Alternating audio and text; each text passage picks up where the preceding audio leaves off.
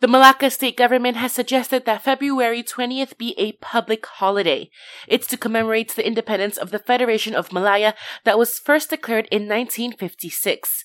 The state's chief minister adds that Melaka has already declared the dates as a public holiday, replacing the historical City Declaration Day on April 15th. There's good news for those who use the shuttle to Brow train service. KTMB says commuters will be able to enjoy a one-way fare of 5 ringgit from JB Central to Woodlands, Singapore, and vice versa. It adds that the fare adjustments will benefit around 40,000 Malaysians. To enjoy the benefits, citizens will need to register for an account on the KTMB app and verify their IC at the ticket kiosk or counter first.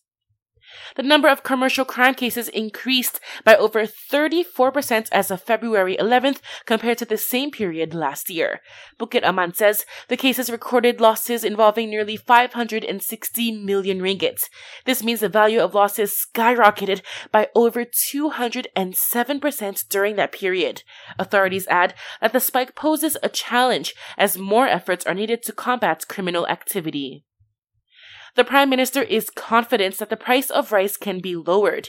He says this is based on proposals by the National Action Council on Cost of Living, which will hold a special meeting next week. He adds that the government is focused on tackling the issue of rice cartels to better reduce the burden of Malaysians. Malaysia's economy grew by 3% in the fourth quarter of 2023. Bank Negara explained that the GDP expansion was bolstered by several key factors, such as improved labor market conditions. It adds that the unemployment rate also declined to the pre-pandemic level of 3.3%. And the National Film Development Corporation is stepping up efforts to boost the quality of local film productions. As such, FINAS is looking into suggestions for improvements, such as allocating funds for script development and marketing.